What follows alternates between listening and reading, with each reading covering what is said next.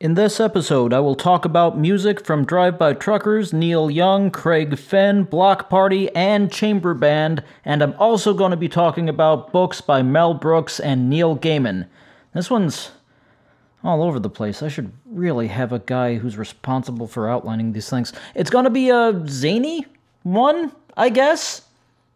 Hang around for that. Also, the cats are running around being kind of jerks right now, so that could be fun too. As always, I'm your host, Eric Brink, and you are listening to Empty Checking.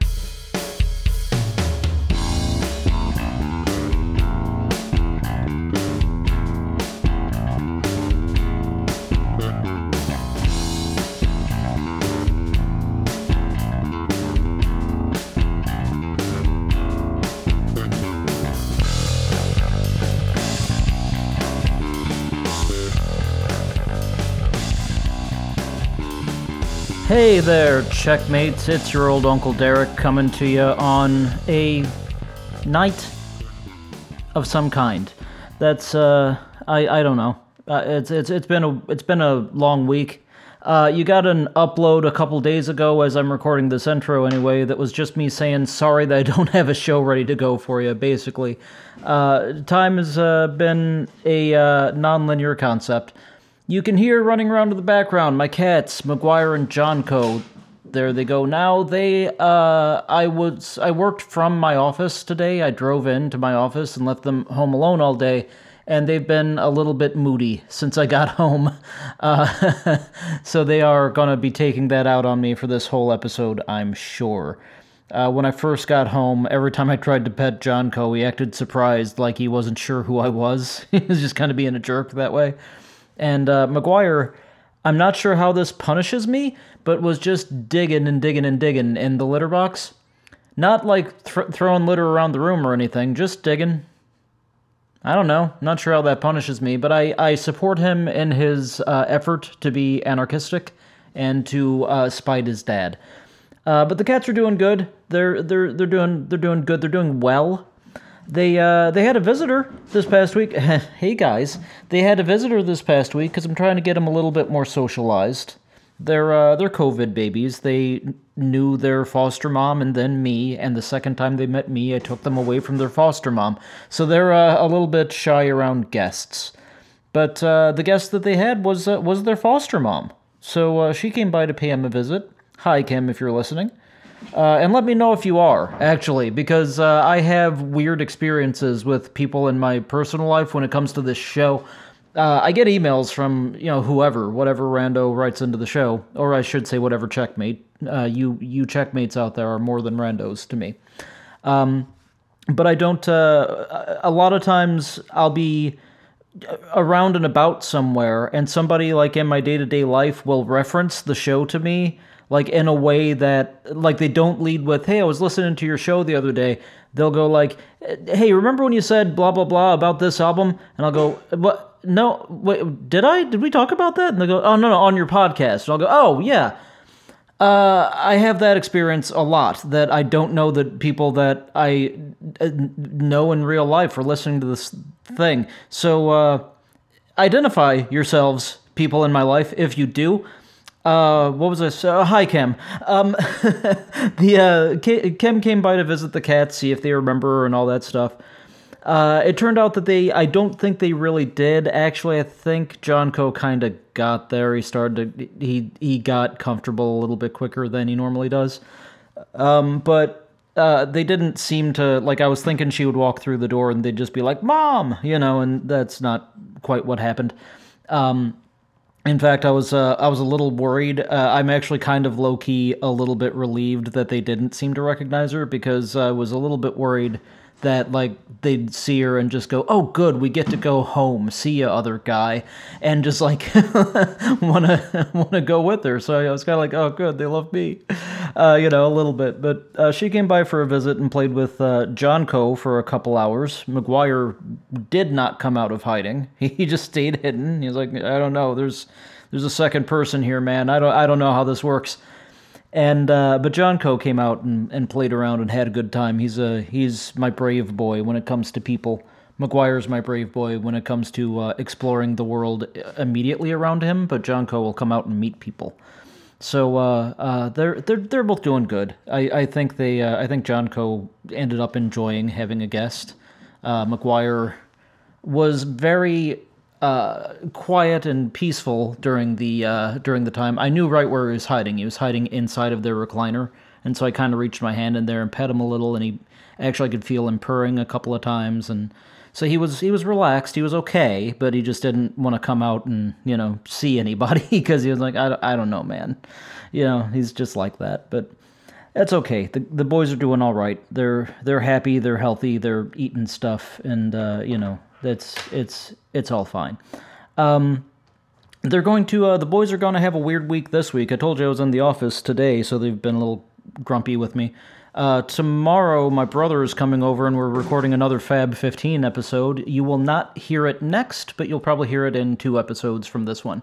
By the way, thank you to everybody who gave me really positive feedback on the soundtracks episode. That made me happy. It seems like a lot of you people out there enjoyed it. I got a number of people agreeing with the choice for Footloose to be the number 1 soundtrack of all time. I don't know how that wasn't on my own list, but I'm glad it was on Dave's because he was right.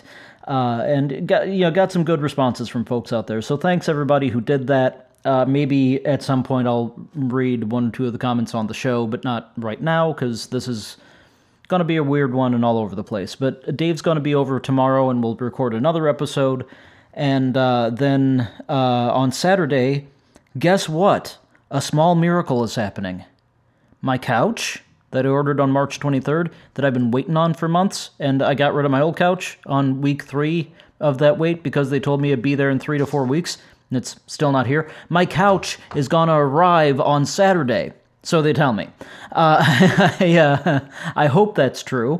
The plan is for the couch to arrive on Saturday, and I'm excited. And the cats aren't going to know what to do with it because they probably don't remember having a couch at this point. So it'll just be this new big thing in the room. I'm sure that they'll just climb all over it and scent mark it and hide under it and stuff within no time. But it'll be new and exciting for them. It's at this point it's kind of new and exciting for me. I'm not sure I'll remember how to work a couch. But it'll be here, which has me reorganizing my living room a little bit, because I kind of got used to the space being open, and I kind of like having the space open, so I'm rearranging so the couch can go into kind of against a wall rather than out in the middle of the room, and it'll just leave the space kind of open, and I like that, so that's what I'm doing. I'm working on that, which is a lot more work than it should be, because really all I need to do is move an area rug out into the center of the room. Just kind of tilt it. Turn it, rotate left if you're in Microsoft Publisher. That's all I need to do with the area rug. But the problem is the area rug is underneath a 7-guitar stand, 2 large speakers, a TV entertainment system with TV on top of it, and a card catalog, and a coffee table, and a cat tree that I'm not sure where it's going to go just yet, but it'll have to go somewhere.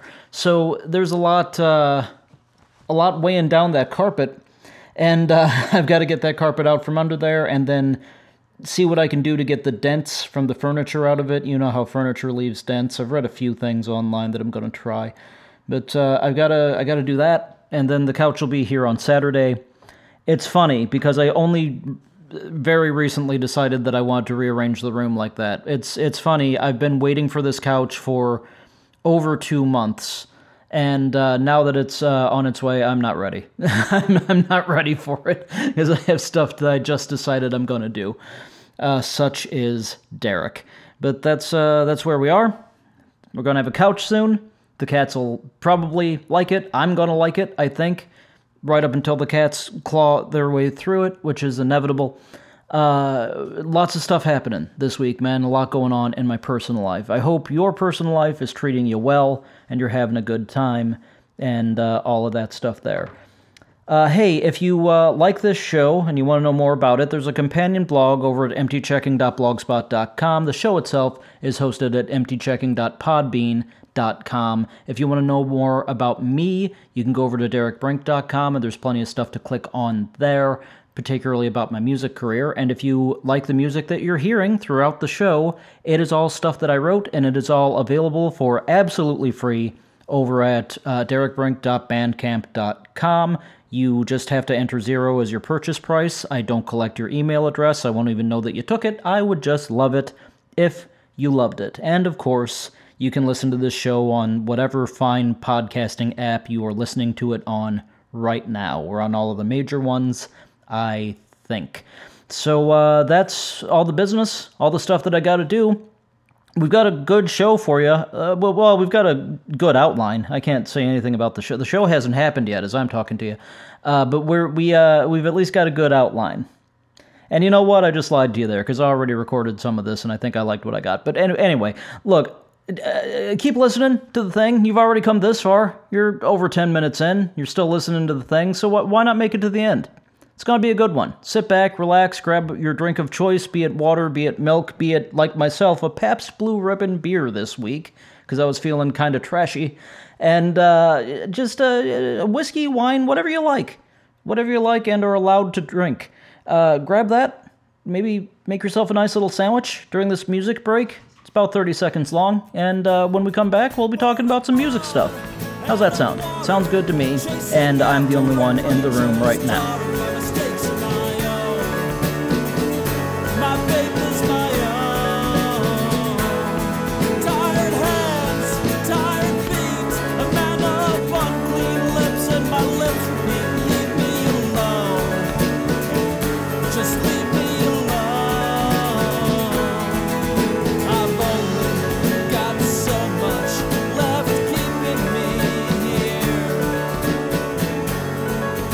A whole lot of music has come into my life in the past couple of weeks, and I want to talk to you about some of it. A lot of it's new, and some of it is not as new, and some of it is new but also old at the same time, because that's how Neil Young works. But we're not there yet. What we're going to start with is the new album by a favorite band of mine, and possibly also yours if you're anything like me.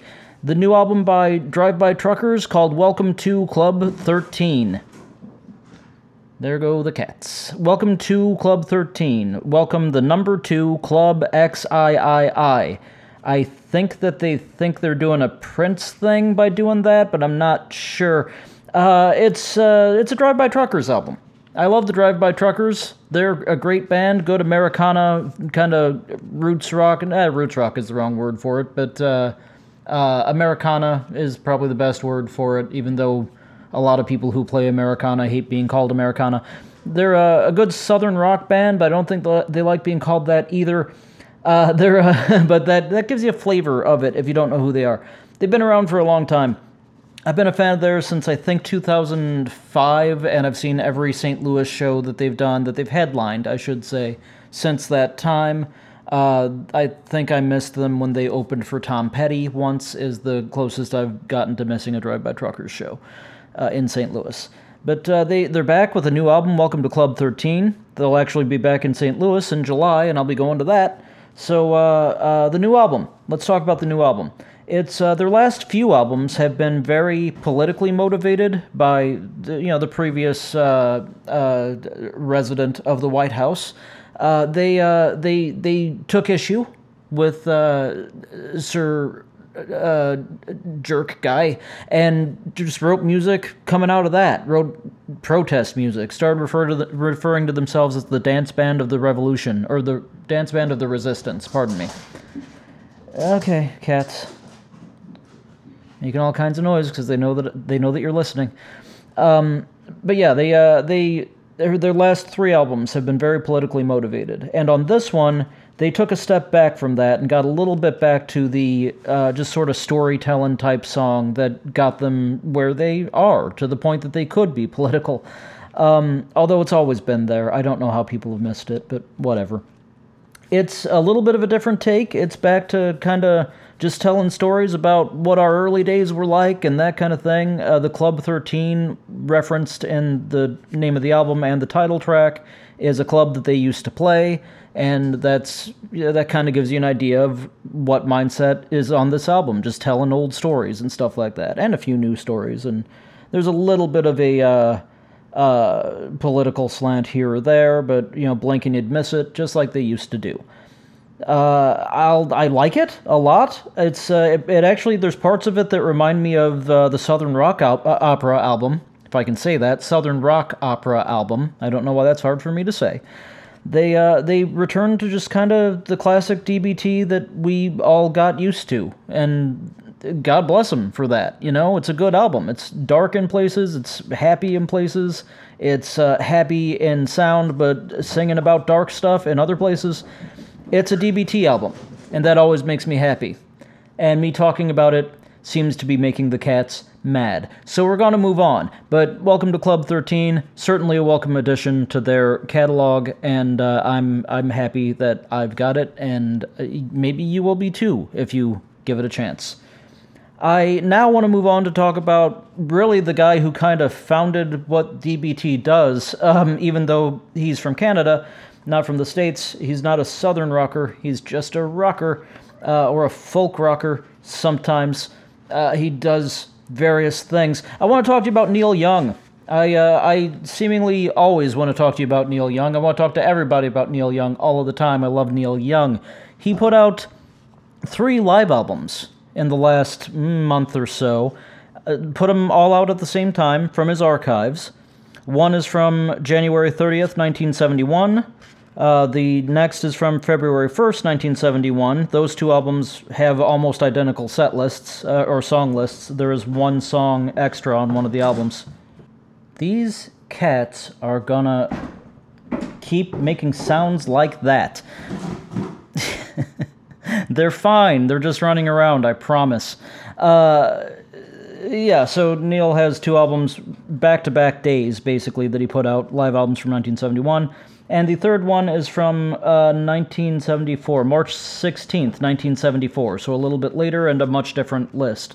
All solo acoustic shows, which is kind of how I like Neil Young best. I'm a little bit puzzled about the 2 that are released from back-to-back nights, because they really are genuinely very close to just being the same set, with one album having a different, like 1 extra song on it, and the set lists are slightly shuffled, but just 2 different nights in different places, but same tour, same basic song list.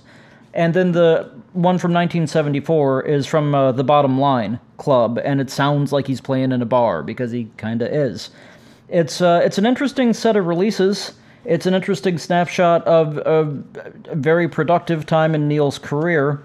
The albums, incidentally, are individually titled Royce Hall 1971, Dorothy Chandler Pavilion 1971, and Citizen Kane Jr. Blues, which departs from that format. But cool albums. Always cool to hear Neil Young doing the live thing and doing it by himself. I always really enjoy hearing that, although I will say on, I think it's the Dorothy Chandler Pavilion album, Neil Young, especially at that point in his career, had a habit of talking a lot between songs, and not always in an effective way or a way that added to the show. He just kind of would ramble, and a lot like I'm doing now.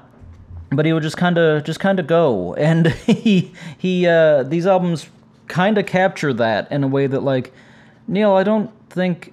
I mean, are you even paying attention to what you're saying? That's kind of the criticism I have of that, of Neil when he's by himself, is he sometimes gets a little bit spacey and just kind of talking and just kind of going. And that's present on at least one of these. I think 2 of them, in fact. I'm getting them all mixed up in my head because I bought them all at the same time. I listened to them all at the same time. Actually, one was a birthday present, so I got them all at the same time, I should say, and I listened to them all at the same time, and it was, they're all blending together in my head, because it's all kind of the same, but I love it, because it's Neil Young, and I had a good time listening to all 3 of them. If you're a Neil Young person, you need to hear his live stuff, because that's his songs in their purest form, and I just check it out, man. Just check it out. A lot of this is, a lot of the first 2, anyway, that I mentioned are off the Harvest record before Harvest came out, and it's just kind of, it's always fascinating to hear Neil just boldly playing unreleased material to his audience and just seeing how it goes over. I love that aspect of Neil Young, and it's very, very present on these releases. Enough about that. I talked about 3 albums at once there, so let's go back to talking about just one album at a time for a little while. Sticking in the Americana genre, that's fun to say, Americana genre, or folk rock genre, or something like that, we've got a new release from Craig Finn, who normally fronts the Hold Steady, but has a fairly prolific solo career as well. This release by Craig Finn called A Legacy of Rentals, which is a great title. It's very laid back. It's very kind of sparse in places, but there are also parts of it that kind of make you want to dance. It's a very different vibe from the Hold Steady. Not that the Hold Steady doesn't do that kind of thing too, but Craig is just, you can tell that it's just kind of him and him doing whatever he wants to do on his solo records, and I always enjoy that. But at the same time, you still get that great Craig Finn storytelling. Like, he's just known for how he kind of sings, and doing that, he just tells a lot of stories and kind of creates a world that you can almost, from album to album, just kind of name the cast of characters that he's created and put in there, some of whom I'm sure are probably real people. He just tells really interesting stories in his lyrics, and always has, in whatever band he's doing it in. The ones that he tells in his solo career seem to be a little bit more personal. Or if not personal, they feel more personal, because maybe this is all entirely fiction. Maybe he's just doing short story writing. I don't know. But it feels more intimate. Maybe that's the word. Feels more intimate in his solo career, and I've greatly appreciated getting to know that side of him as his albums have been coming out. A Legacy of Rentals is the most recent one.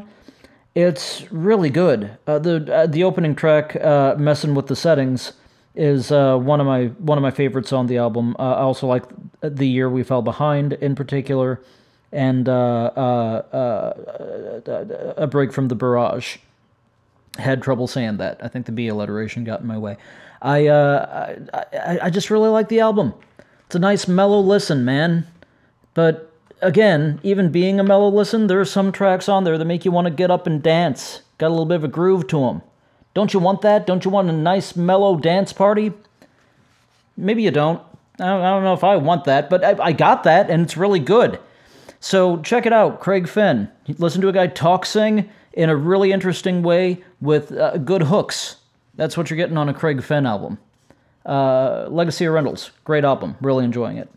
Another one, this one's going to take me a minute, that came out very recently is the new album by Bloc Party, Alpha Games. Bloc Party is one of those bands that I listened to their first album the year that it came out, which I think was like 2005, and then completely fell off my radar. I just, whatever reason, didn't follow up on the first album. I really liked that album. I recently re-listened to it because I saw that they had a new one, and went, yeah, that's a really good album. I'm going to pick up the new one and see how they've changed in the past however many years it's been. And in some ways, they've changed hardly at all, and other ways they've changed quite a bit, but fundamentally you can tell it's still the same writing vision. I think the membership of the band has fluctuated a little bit, but you can tell that like the author is still there, you know? They're kind of a guitar-based band, like kind of a guitar rock band, but with elements of electronica and other stuff seeping into their music. And that's all very much on display on Alpha Games as well. And I'm not listening to myself talk, so if I hadn't said the name of the album yet, Bloc Party Alpha Games is the name of the album. Alpha Games.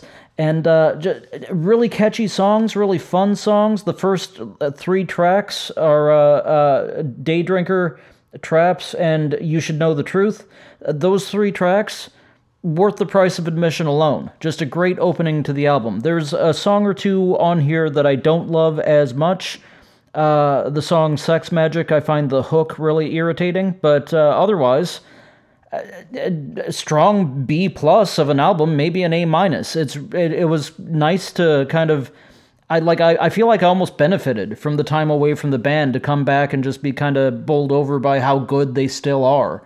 You know, and I looked at their Wikipedia after kind of getting the new one and realized, oh, there's only been like 5 albums. They took some significant time off in there. So that doesn't feel as overwhelming as when you go away from a band for a little while and you look and there's like 15 albums. You're like, oh shit, I'm never going to catch up. Why bother even trying? I have that all the time, and people probably have that with me as a musician as well. But these guys only have a handful of albums, and I kind of appreciate that because I like this new one. I like Alpha Games so much that I kind of want to go back and check out the other albums, So it's a great album. It'd be a great jump-on point. You don't need to know everything else, but it's going to make you want to hear everything else, because that's what it's doing for me.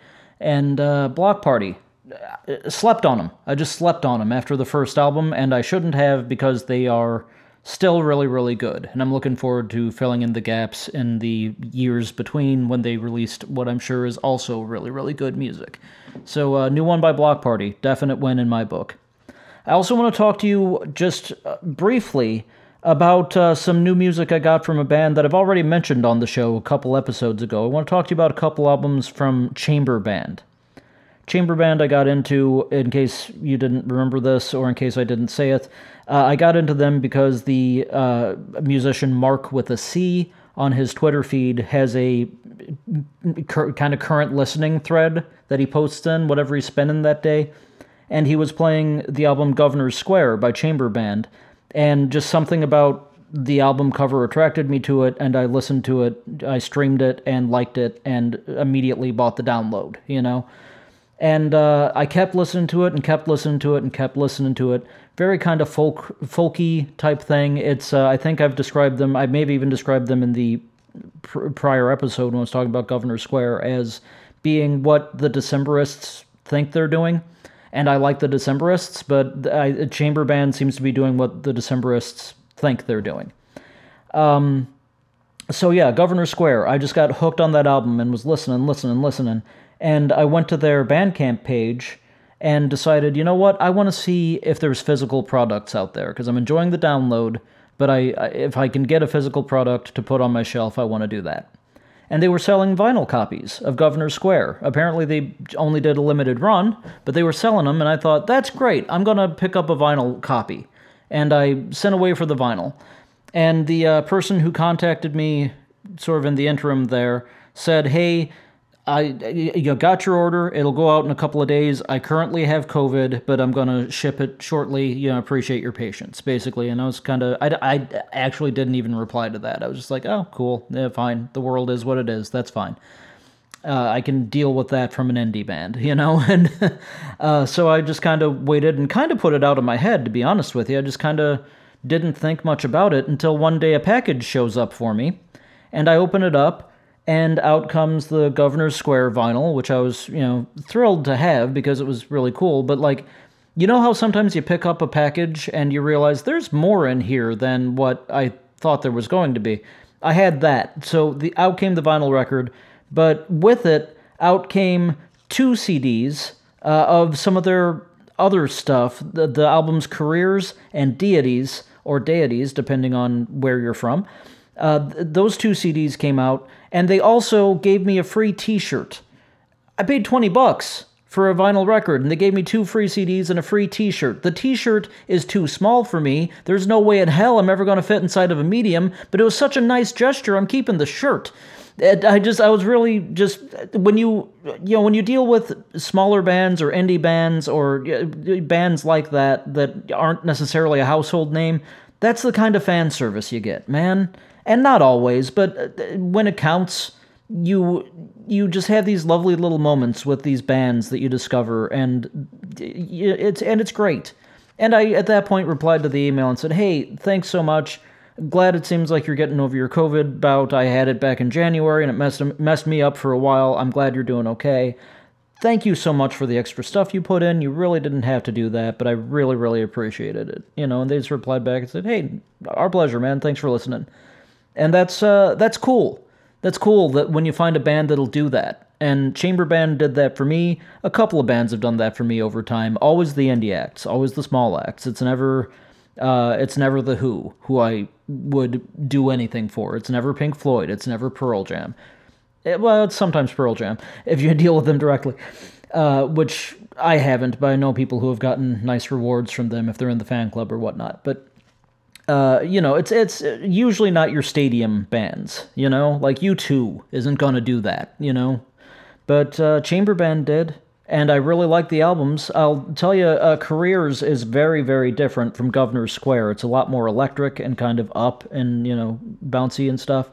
Deities is somewhere in the middle ground between the two, and it's just really interesting kind of hearing the different moods of the band and the different tones of the band.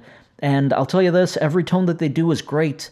I'm so glad that Mark with a C, who is great in his own right, I've talked about him on the show before, I think. I'm so glad that Mark with a C accidentally introduced me to this band. And I even went back to his Twitter feed and said, hey, this post is the first I'd ever heard of Chamber Band, and I'm currently addicted to Governor's Square. Thanks so much for posting that. And he was like, yeah, my pleasure, because he's a good guy too. And actually, he's another guy that when I ordered some stuff, he was going through some health stuff. He's actually still going through some health stuff, but I won't get into that. It's not my story. But it took a little while for that to come out, so they threw in a couple extra CDs there, too. The indie acts just do that sometimes, folks. If you deal with good people, you get the benefit of supporting a good person, And that's not the reason that you should buy stuff from indie acts, but it sure makes it a lot more fun when it happens, But Chamber Band, really great music, really great albums, turns out also really great people. So I just wanted to say that and say thank you to the good folks over there. I think it's really more of a guy right now, but I'm pluralizing because it's supposed to be a band. If it's not, I actually think they're currently inactive, but whatever. I just want to say thank you very much to Chamber Band. If anybody involved with the organization hears this, really meant a lot to me as a fan. And that's maybe if you've still got my address on file, I take a size XL, but I'm kidding. I'm not going to complain. It was such a nice gesture, but I just can't wear the shirt, so maybe it'll go up on my wall or something. But yeah, just really cool music and really cool people. Check out Chamber Band. Do that. Just Google them. Like Google Chamber Band Bandcamp. That's how I found their Bandcamp page, and that'll get you there. So it's good music and good folks, and we've got a lot of good music that we just talked about, and I am now done talking about all that music. That I think I did that in record time, even though we're at just past the half-hour mark in the show. I got through that a lot more quickly than I thought I would. I was a little bit worried that, man, what if I do just an hour on music, if I just kind of get going? And I did not. So we've got time to talk about a couple of books, which I'm looking forward to talking to you about, because I enjoyed reading them. So now you're going to hear me say that in longer form after the break.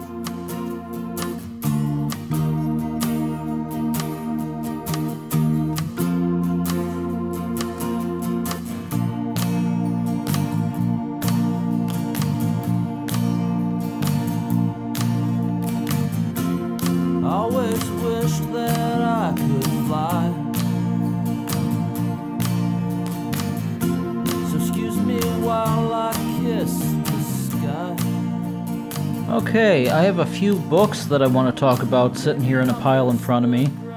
As I was sitting here between things, outside I'm hearing a bird chirping really loudly.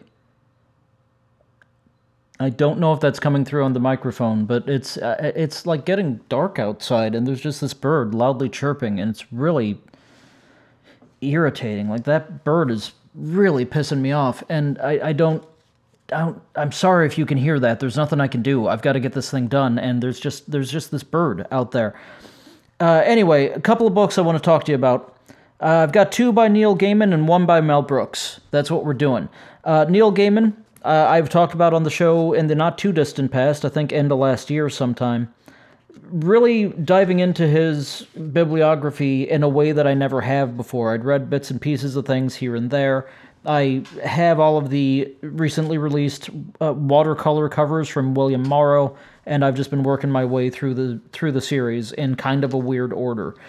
The first one of the 2 that I read that I want to talk about is a book called Smoke and Mirrors. It's a short story compilation. The subtitle on it is Short Fictions and Illusions.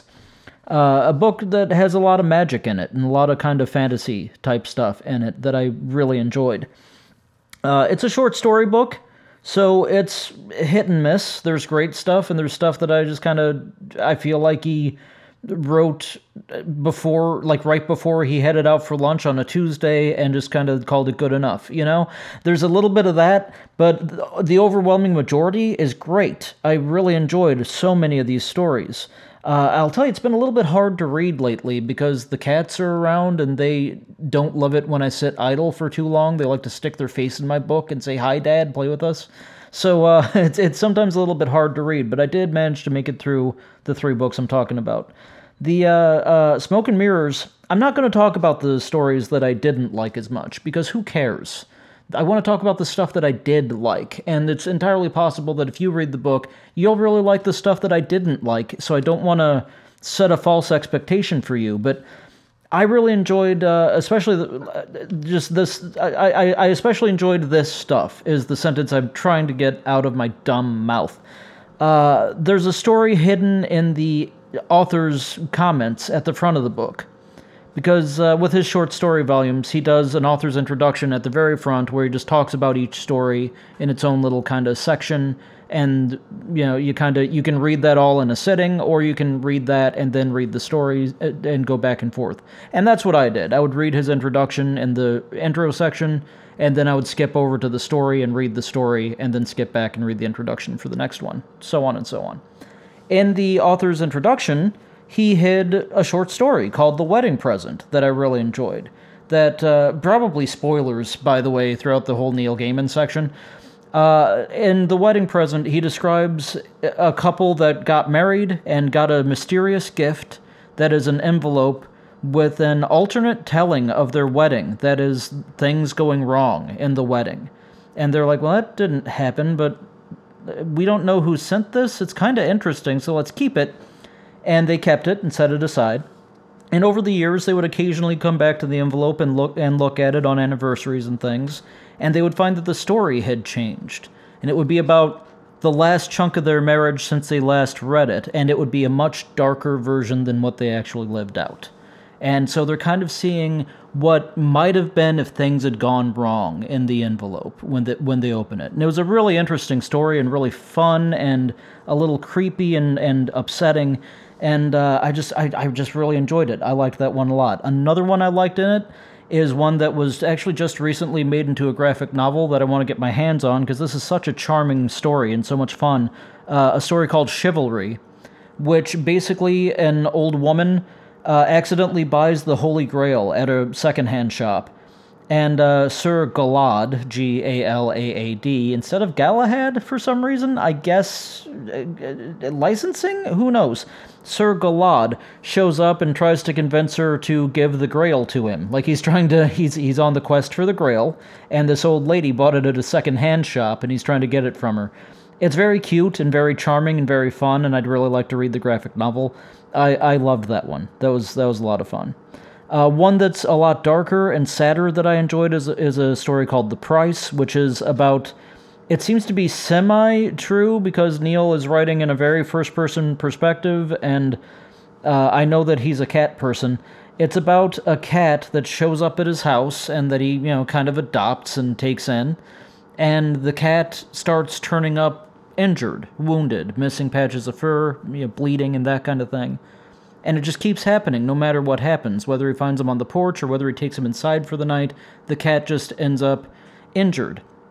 And he finally has the cat out all night and from a distance watches the cat with night vision goggles and finds that the cat is being accosted by demons. Like, an evil presence is coming up and confronting the cat, and the cat is growing in size and fighting off the evil presence, protecting the family on the inside.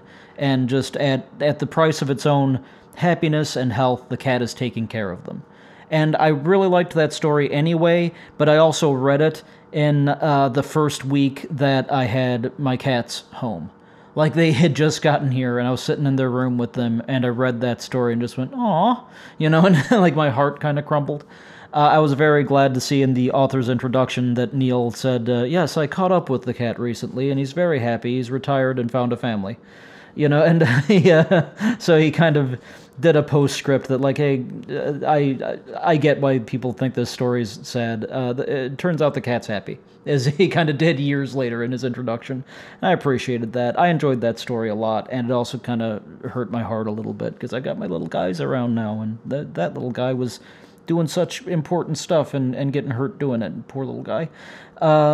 Another story in it, Troll Bridge, is a story about a kid who stumbles upon a troll who wants to eat his life away, and the kid convinces the troll to let him go so that he can have a longer life, and therefore the troll can have more life to eat. That's the basic premise of it, and the kid keeps occasionally coming back to the troll. A lot of fun, really enjoyed it. I'm trying to speed this up a little bit because I could be all day here. There's one of the stories is on my little page of notes. I just wrote down the Goldfish Pool, but I think it's a longer title than that. Let me pull it up. Oh, just the Goldfish Pool and Other Stories.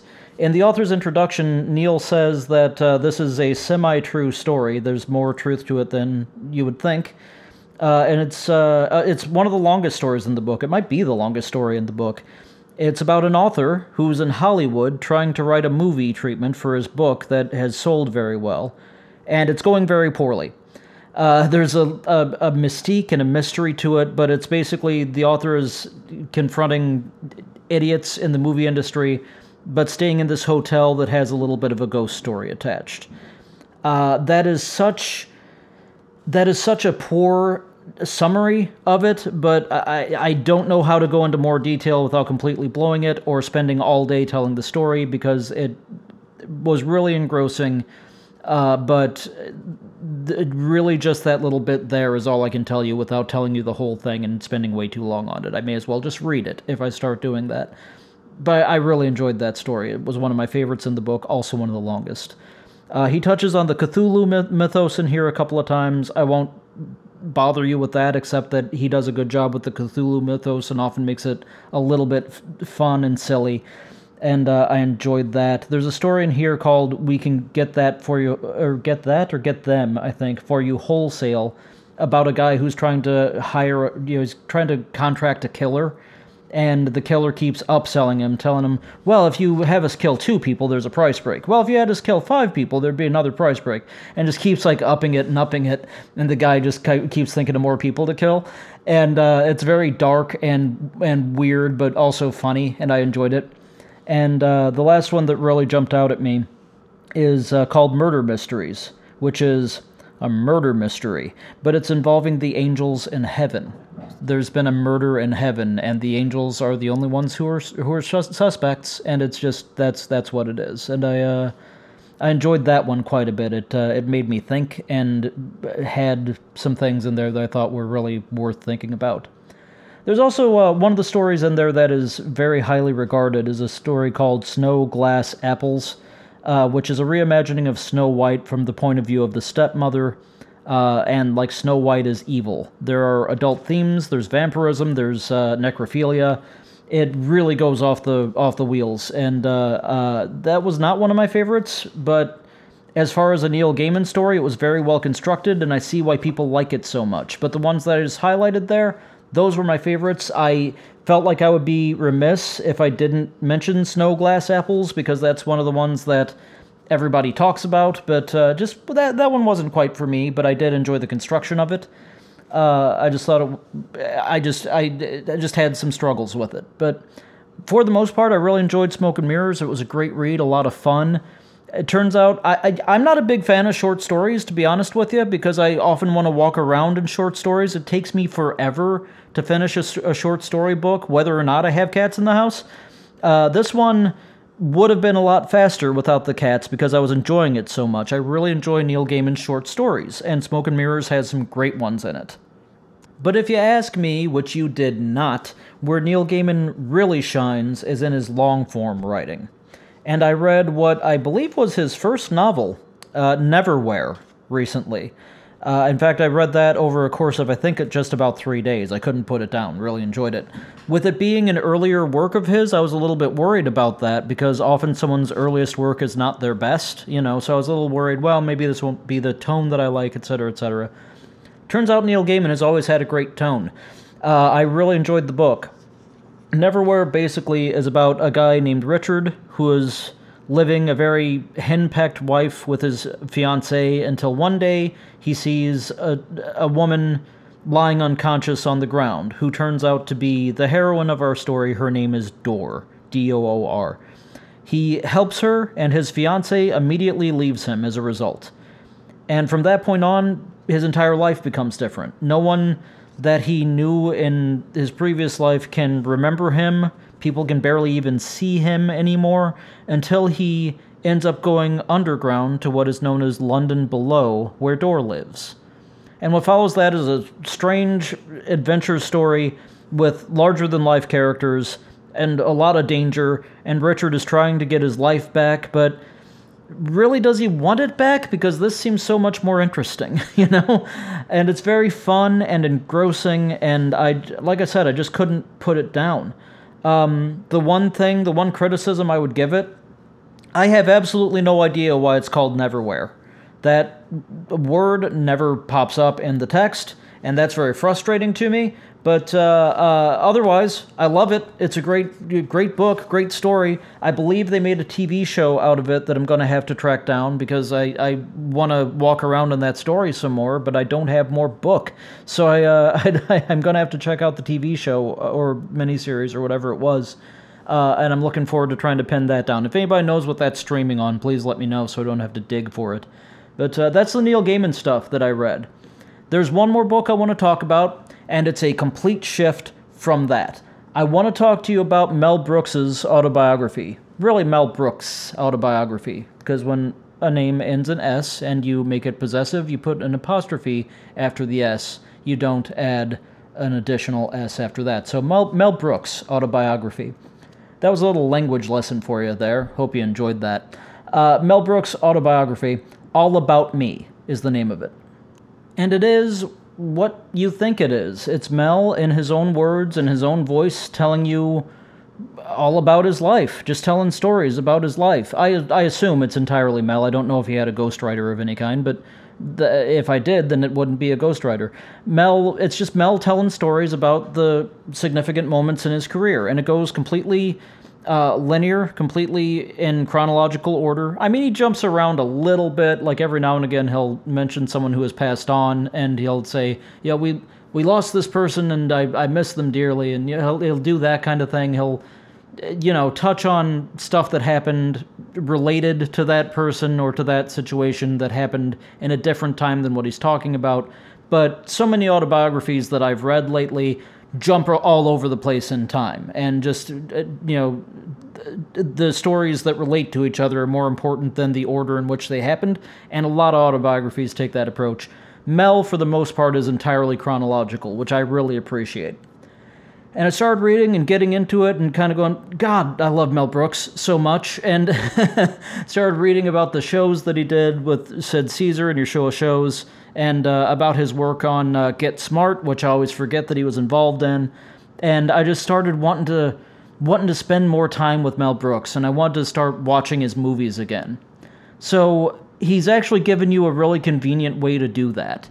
The way that it's written is he'll write chapters really just based on whatever movie or TV show he's talking about at the time. So, like, there's a chapter for the original producers, followed by The 12 Chairs in a different chapter, followed by Blazing Saddles in the next chapter, followed by Young Frankenstein, and so on and so on and so on. The book is divided into talking about his life based on the movies. He'll just be writing about a movie and just tell you all about it.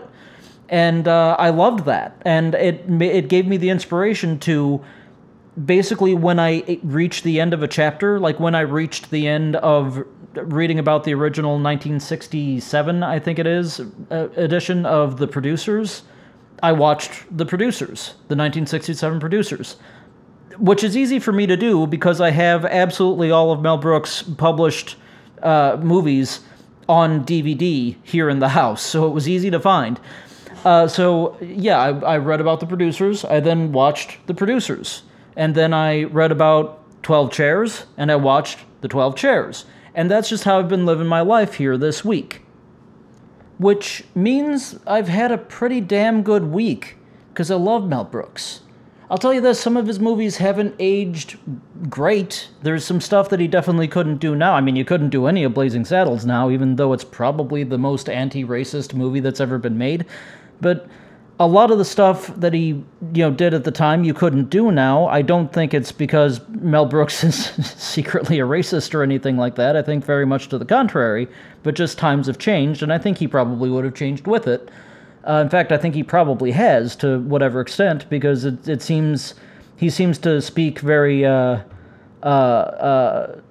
informedly in the book as he's writing, and he doesn't excuse stuff. He doesn't really apologize for much either, but he doesn't, try to excuse it. So that's a guy who knows the times have changed but just doesn't feel the need to make a big deal of that. And I appreciate that. But I've had a really good time this week reading Mel Brooks and watching Mel Brooks. It's a really good time. I'll tell you this, it occurred to me that it would be great to do a Mel Brooks Fab 15, but unfortunately, Mel Brooks only did 13 movies to date, and that's counting the producers twice, because he did the producers in 1967 and the producers in, 2005, I think? So, maybe you could pull it off if you did, the movies and then also Get Smart and your show of shows. Maybe you could pull that off, and, Dave and I could sit here and do a Fab 15 just ranking the Mel Brooks movies and talking about them. That might be fun.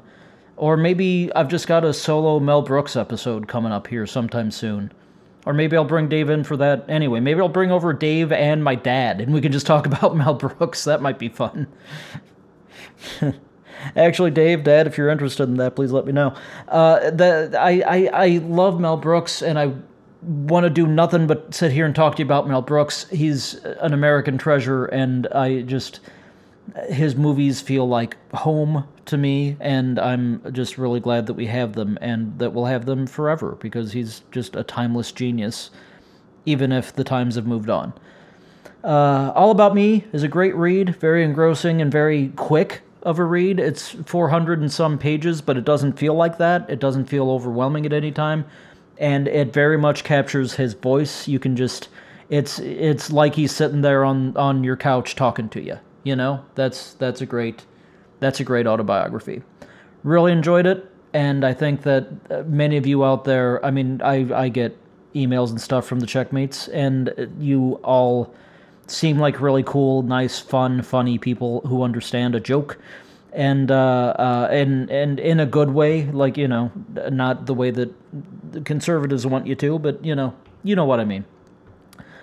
You seem like people who are fairly enlightened, and I think that probably if you're not exposed to Mel Brooks, first of all, how did you do that? But if you aren't and you want to be, you need to be. You need to dive into Young Frankenstein. And you need to dive into, if nothing else, Spaceballs, or to the producers or whatever.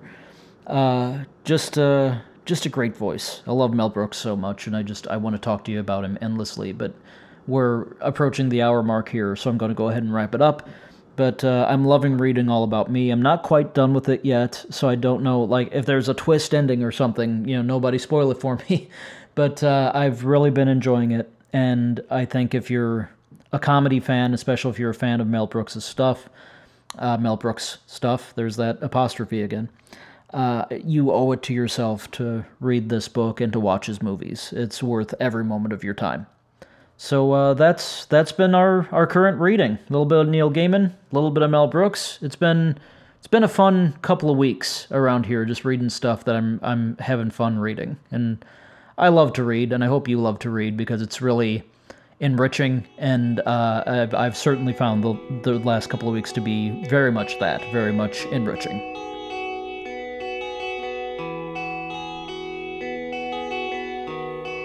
I've fallen so far. It's so hard to be yourself when you don't know who you are. I'm afraid I've lost my way.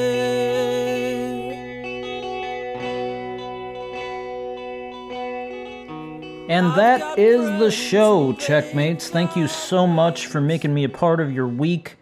or month, or however you listen to this. I don't know. I'm not inside your head. Thanks for spending time with me.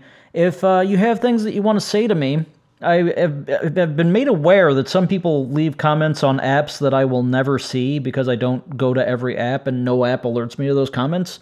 If you want to say something to me, best way to do that is to email me at db, those are my initials, Derek Brink, db@derekbrink.com. I read every email I get, and I reply to every email that isn't mean, and I like talking with the checkmates. Sometimes I even read your stuff on the show if I feel like I have license to do so, if you've, made it clear that I have license to do so, or if if I just think it's an interesting point of discussion. I never reveal full names, I never reveal email addresses, but I might read your email if you send something in, because I enjoy that.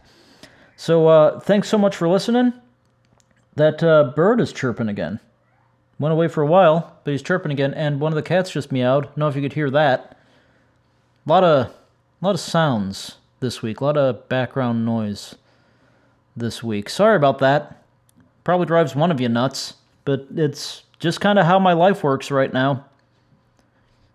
There'll be a couch in here soon. I'll be able to move into a room that's a little bit easier to control and all that, but this is how it's been for now.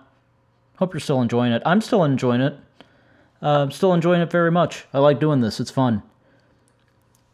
So, thanks. Since the last time we talked, it's my birthday came and went. I'm 42 now. 42. The answer to the great question of life, the universe, and everything.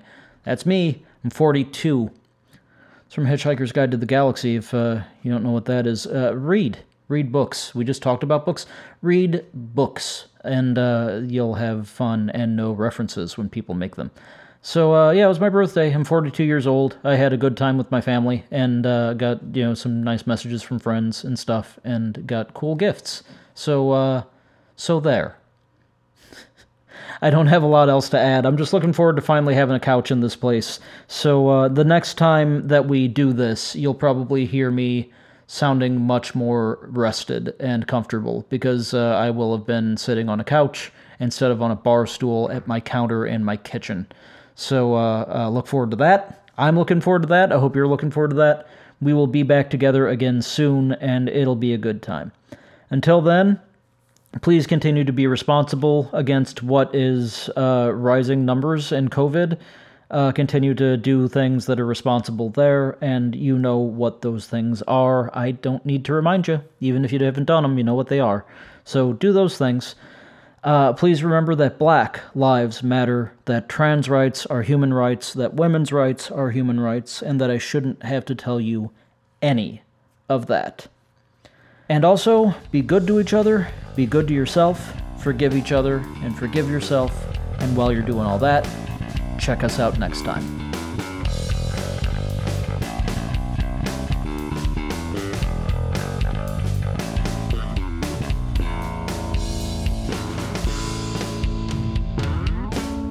It's good to be the king.